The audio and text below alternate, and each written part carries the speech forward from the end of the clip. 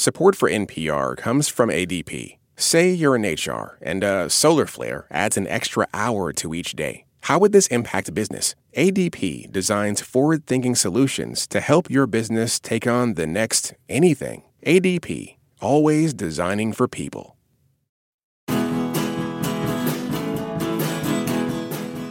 Martin Scorsese's Killers of the Flower Moon is everything an Oscar contender might be. It's long, epic, morally complicated, and expensive. While many moviegoers left theaters moved, others called the film a problematic disaster. I'm Stephen Thompson, and the Pop Culture Happy Hour team is off today, so we're bringing you an episode of NPR's It's Been a Minute, all about what Killers of the Flower Moon got wrong and how it fits into a broader history of Native Americans on screen.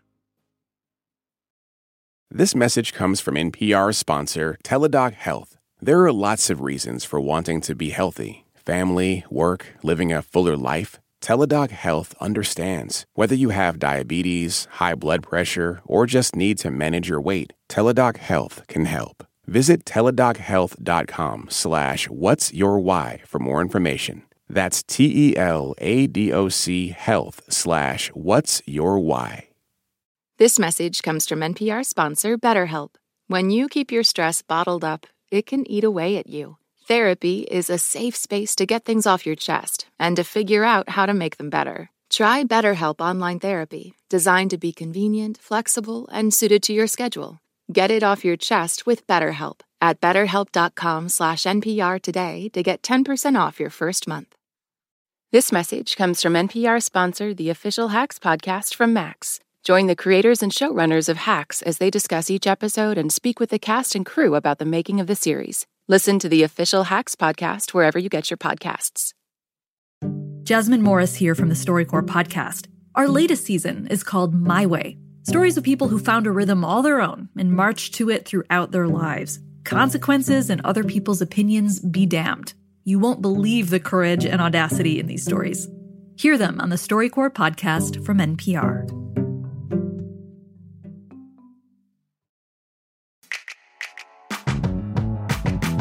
Hey, I'm Brittany Luce, and you're listening to It's Been a Minute from NPR, a show where we talk about what's going on in our culture and why it doesn't happen by accident.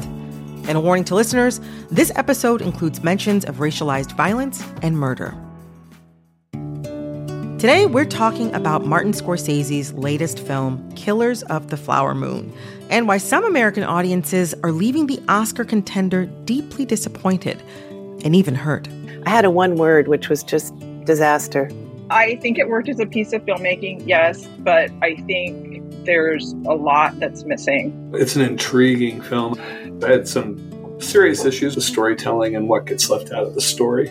For those of you who may be unfamiliar, Killers of the Flower Moon is the most recent entry into Scorsese's catalog of aggrieved white male characters. It stars two of Marty's favorites, Leonardo DiCaprio and Robert De Niro, as well as the dazzling Lily Gladstone, in an American epic about greed, thievery, and unspeakable betrayal, set on the Osage land of Oklahoma about a century ago. It's also 3.5 hours long. I'm here to speak with Molly Burkhart, whose sisters and mother is dead. She's my wife. Now, I'm a longtime Scorsese fan, so the running time didn't bother me so much. I found Killers of the Flower Moon to be an impressive feat, beautifully directed and superbly acted. It felt like after years of showing white men as the hero, Scorsese subverted expectations to paint them as villains. But still, like so many viewers, I was haunted by the story of Killers for days after I saw it. Based on the Pulitzer Prize-winning book of the same name, the film tells the story of the reign of terror in the plains of Oklahoma. From 1918 to 1931, over 60 members of the Osage Nation were murdered for their land and their oil wealth by white settlers. Robert De Niro plays William Hale, one of the masterminds behind the murders, and Leonardo DiCaprio plays his nephew, Ernest Burkhart, who becomes a part of the plot to marry into, poison, and steal Osage wealth. I don't know what you said, but it must have been Indian for handsome devil. Lily Gladstone plays Molly Kyle, a wealthy Osage woman who marries Ernest Burkhart. And as she buries her mother, her sisters, and becomes very sick herself, she finds her husband is not the man she thought he was.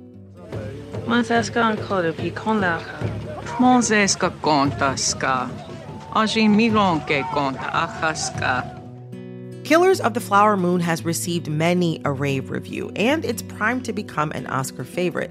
But critiques of the film have also run deep, raising hugely important questions about our movies and their inability to grapple with the American destruction of indigenous communities, even when the very best filmmakers try their very best. That's the view I'm unpacking today with three incredible guests.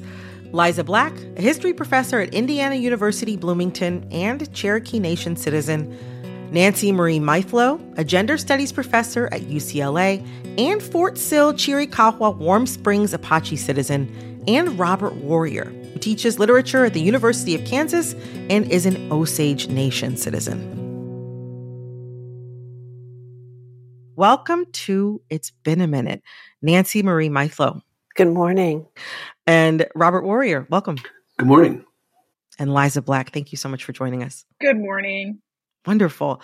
Okay, so I would like to hear more from each of you about how you think the film works as a piece of storytelling about Native Americans and the Osage people.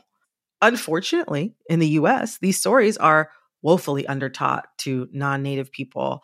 And so when a movie gets made, it can become the de facto shorthand understanding of that history or of those people.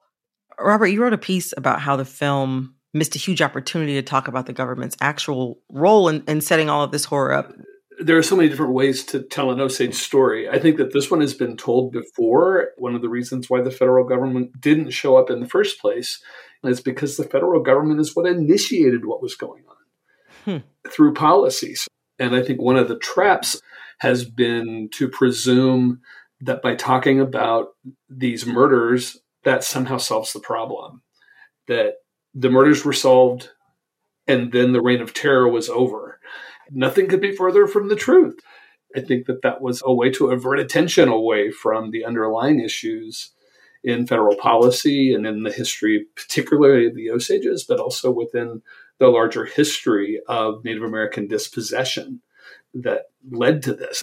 Looking at how much focus the film puts on the whole plot, for Ernest to marry Molly and then kill her for her inheritance and head rights, which is horrific in and of itself, it does set us up to miss the forest for the trees and not see the depth of the government's implication, which is an interesting choice because, of course, the last third of the film and also the point of view of the book Killers of the Flower Moon was really driven by this Texas Ranger U.S. Marshal who's been sent from Washington to actually fix things without really making clear just how much the government is implicated in also being the quote unquote bad guy of this story. We see the people who show up to take advantage of the situation, but we don't really see the actual bureaucrats who are there to make all of this work. And without the context of the presence of federal policy of the specific history, I think it limits the choices you can make about the story of their marriage. I mean, I think that their marriage is wrapped up in all of this. I mean, I'm just thinking aloud with you guys, but I think the marriage indicates choice, right? To a movie-going audience, that they both had free will, okay? And they were both somehow equal. Like you were imagining that the Osage people and Burkhart, have somehow just accidentally, magically fallen in love. And that distorts the narrative. I think that's what you were referring to, Robert, because, there is no free choice for the Osage people at this point. It is a reign of terror at this point. And so the marriage trope, it doesn't look anything like a love story to me. Oh my gosh, Nancy, Robert, I am so glad y'all have brought that up because my understanding was that the love part, it was just something that Ernest told himself, as a self-delusion to continue doing whatever evil he was doing. But as I've seen more and more criticism of the film, the love story part continues to show up as something people are centering in the story. It's an accessory. It's an accessory to another hero's journey into the wilderness. It's basically a Western. I mean, give us a break. And if you're a hero, you got to find, a love interest while you're out there in the wilderness, having your journey with the exotic others, So it's all part of that larger narrative. Eliza, I want to hear from you on this. How do you think that this film works as, a piece of storytelling about the Osage people and Native Americans? I think it did a terrible job, really, of telling the story, in spite of the tremendous effort that went into this film and the tremendous consultation with Osages that went into this film. Let me say that the Osages in this movie kicked ass. I mean, that scene where all the Osage men are just riffing, like, that's an incredible scene. So let's not forget that those folks did a great job in the movie. But I was really shocked by what I saw as a lack of storytelling, actually. I was very surprised there wasn't a narrator to help viewers manage all of these details. And I really want people to understand what Robert's saying is there's a lack of history in this film. And there's also a rejection of connecting this story to the present. These aren't policies that are of the past. These are policies impacting Osage people now. There's many other churches, trusts, individuals who are currently occupying head rights. So I would just beseech your good-willed listeners to engage with this. The Western, as you all have mentioned, is one of Hollywood's iconic genres, foundational genres, really. But it hasn't necessarily centered Native American stories or told them with a lot of depth or accuracy. How have you seen the representation of Native American people change over the decades in American cinema? You all have touched on some of the headlining tropes already, but I'd like to hear from you maybe more in depth. What are some of the tropes that emerge also when you think about that representation over the past 100 years? Nancy? I just want to get this out here really plain and clear. More images does not equate into more equity, right? And having a heightened emotion, which violence will prompt, does not equate into empathy. So we're working with a lot of, I think, really base understandings that are incorrect. We think that if we can see someone suffering, we'll immediately have empathy, and that emotion will somehow translate into social policy. And for Native Americans, it's specific and it's unique from other marginalized communities, because when you prompt for empathy, basically what gets triggered is this objectification, because Native people are objects, just like mascots, just like our artifacts, just like our bones, just like the resources, our land and our water and our minerals, right? They're there for extraction and exploitation and commodification. So Native people and the research that I've been pursuing with a social scientist, Sasha Sherman, basically can't be put in that same research category as any minoritized population in the United States, because people trigger differently with Native people. They objectify them more readily, and it has everything to do with the cowboys and Indians trope. And this film just extends that trope further. You've blown my mind telling me that mainstream audiences respond differently to Native Americans than they do any other minoritized group in the United States. As a Black person, that is mind-blowing to me. One of the things that kept turning over in my head was about the choice to center Ernest Burkhart, to center someone like Leonardo DiCaprio, and to have his uncle, played by Robert De Niro, who's kind of masterminding a lot of these marriage plots. I kept thinking, well, it makes sense that Martin Scorsese would choose to cast those actors and have those characters be the center of the story in some way, because my assumption was if the story centered on the Native American characters, that the mainstream white film-going audience would over-identify with the Native American characters and see themselves as them without seeing themselves as party to the violence that was enacted upon them. And it's very interesting that you bring that up as something that you've seen in your work, that can be a thing that happens. If you're interested in social change, you have to have both the perpetrator and the victim in the same scene with equal agency. If you don't have that, then you're not going to be able to move to a space of equity or empathy. I want to hear from you, Liza, about placing this film in the context of Hollywood cinema, how you see the sort of longer history of Native American representation in American cinema, and what tropes jump out for you within that history as well? My question would be, how has the representation of white characters changed over the history of cinema? Because we've laid out a lot of problems with the movie, but I think another central problem to add to that list is the problem of white characters. I think that the movie refuses really to turn Ernest into a villain. I think it even refuses to turn William into a villain. And so I just really want to make it clear, I feel that the problem in the history of cinema is Hollywood's refusal to portray white characters as the premeditated murderers and dispossessors of Native people. This is what Hollywood is really afraid to do. That is such an interesting point. We think a lot about American cinema as a form of self-mythologizing when it comes to quote unquote American values or certainly American history. But there's almost like a self-infantilizing that you're getting at. Their agency to carry out these genocidal crimes is not being shown in a full-throated way. Is that what you're saying, Liza? Yes, and I'm dying to know Robert's thoughts too. Yes, me too. He's nodding a lot and probably has a lot to say. The part of the agency too here that is really particularly disturbing was the idea that I think the film portrays that the Osages didn't know what was going on. They didn't know. They knew people were being killed. Right. And that somehow, the one scene where they say, we would have gone out and killed these people, if we just knew who they were. Right. Right.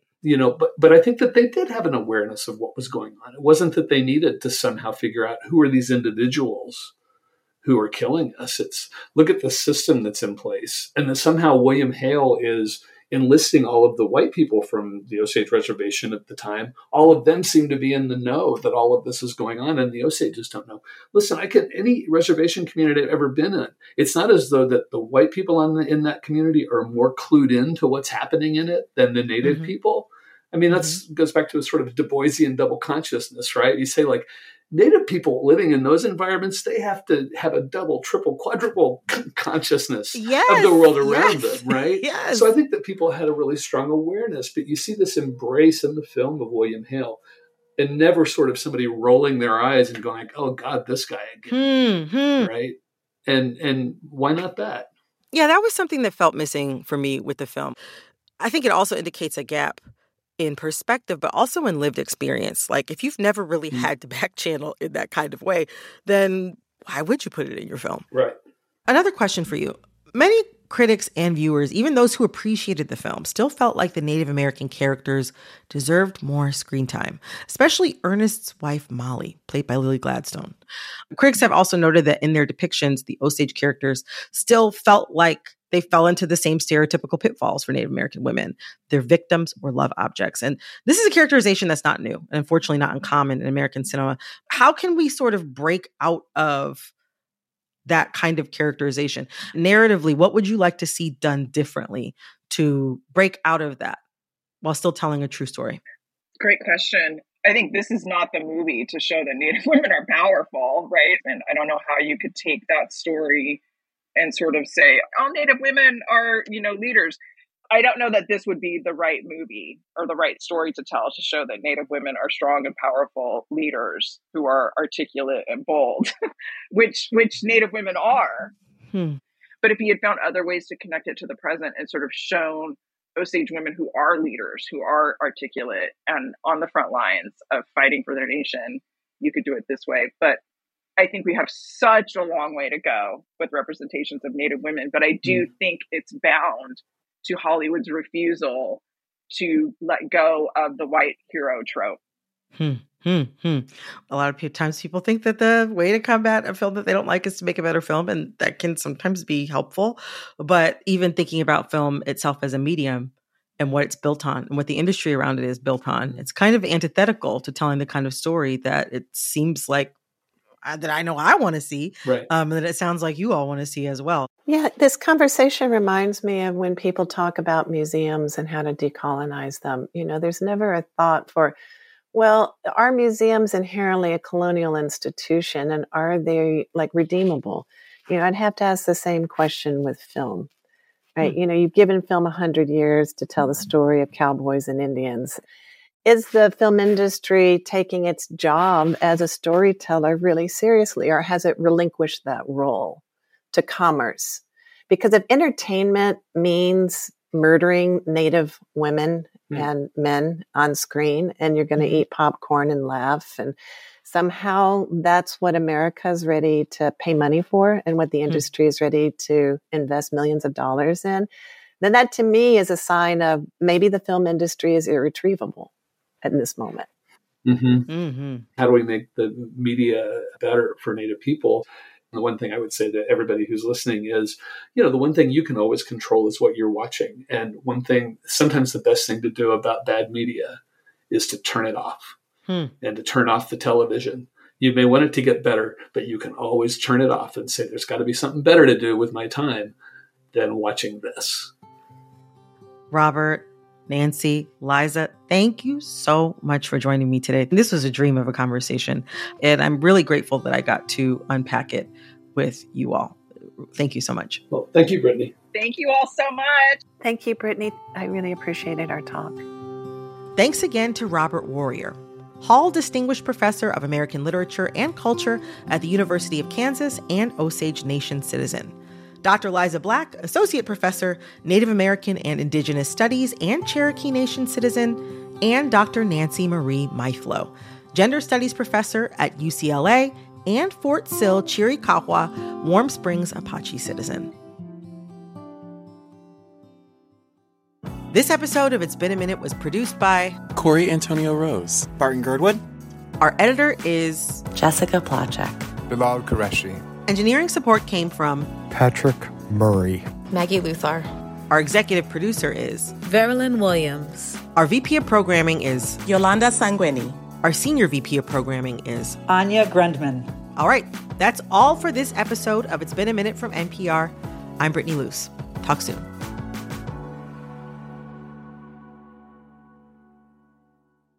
Support for NPR and the following message come from Bombas. Bombas makes absurdly soft socks, underwear, and T-shirts. And for every item you purchase, Bombas donates another to someone facing homelessness. Get 20% off your first purchase at bombas.com/NPR and use code NPR.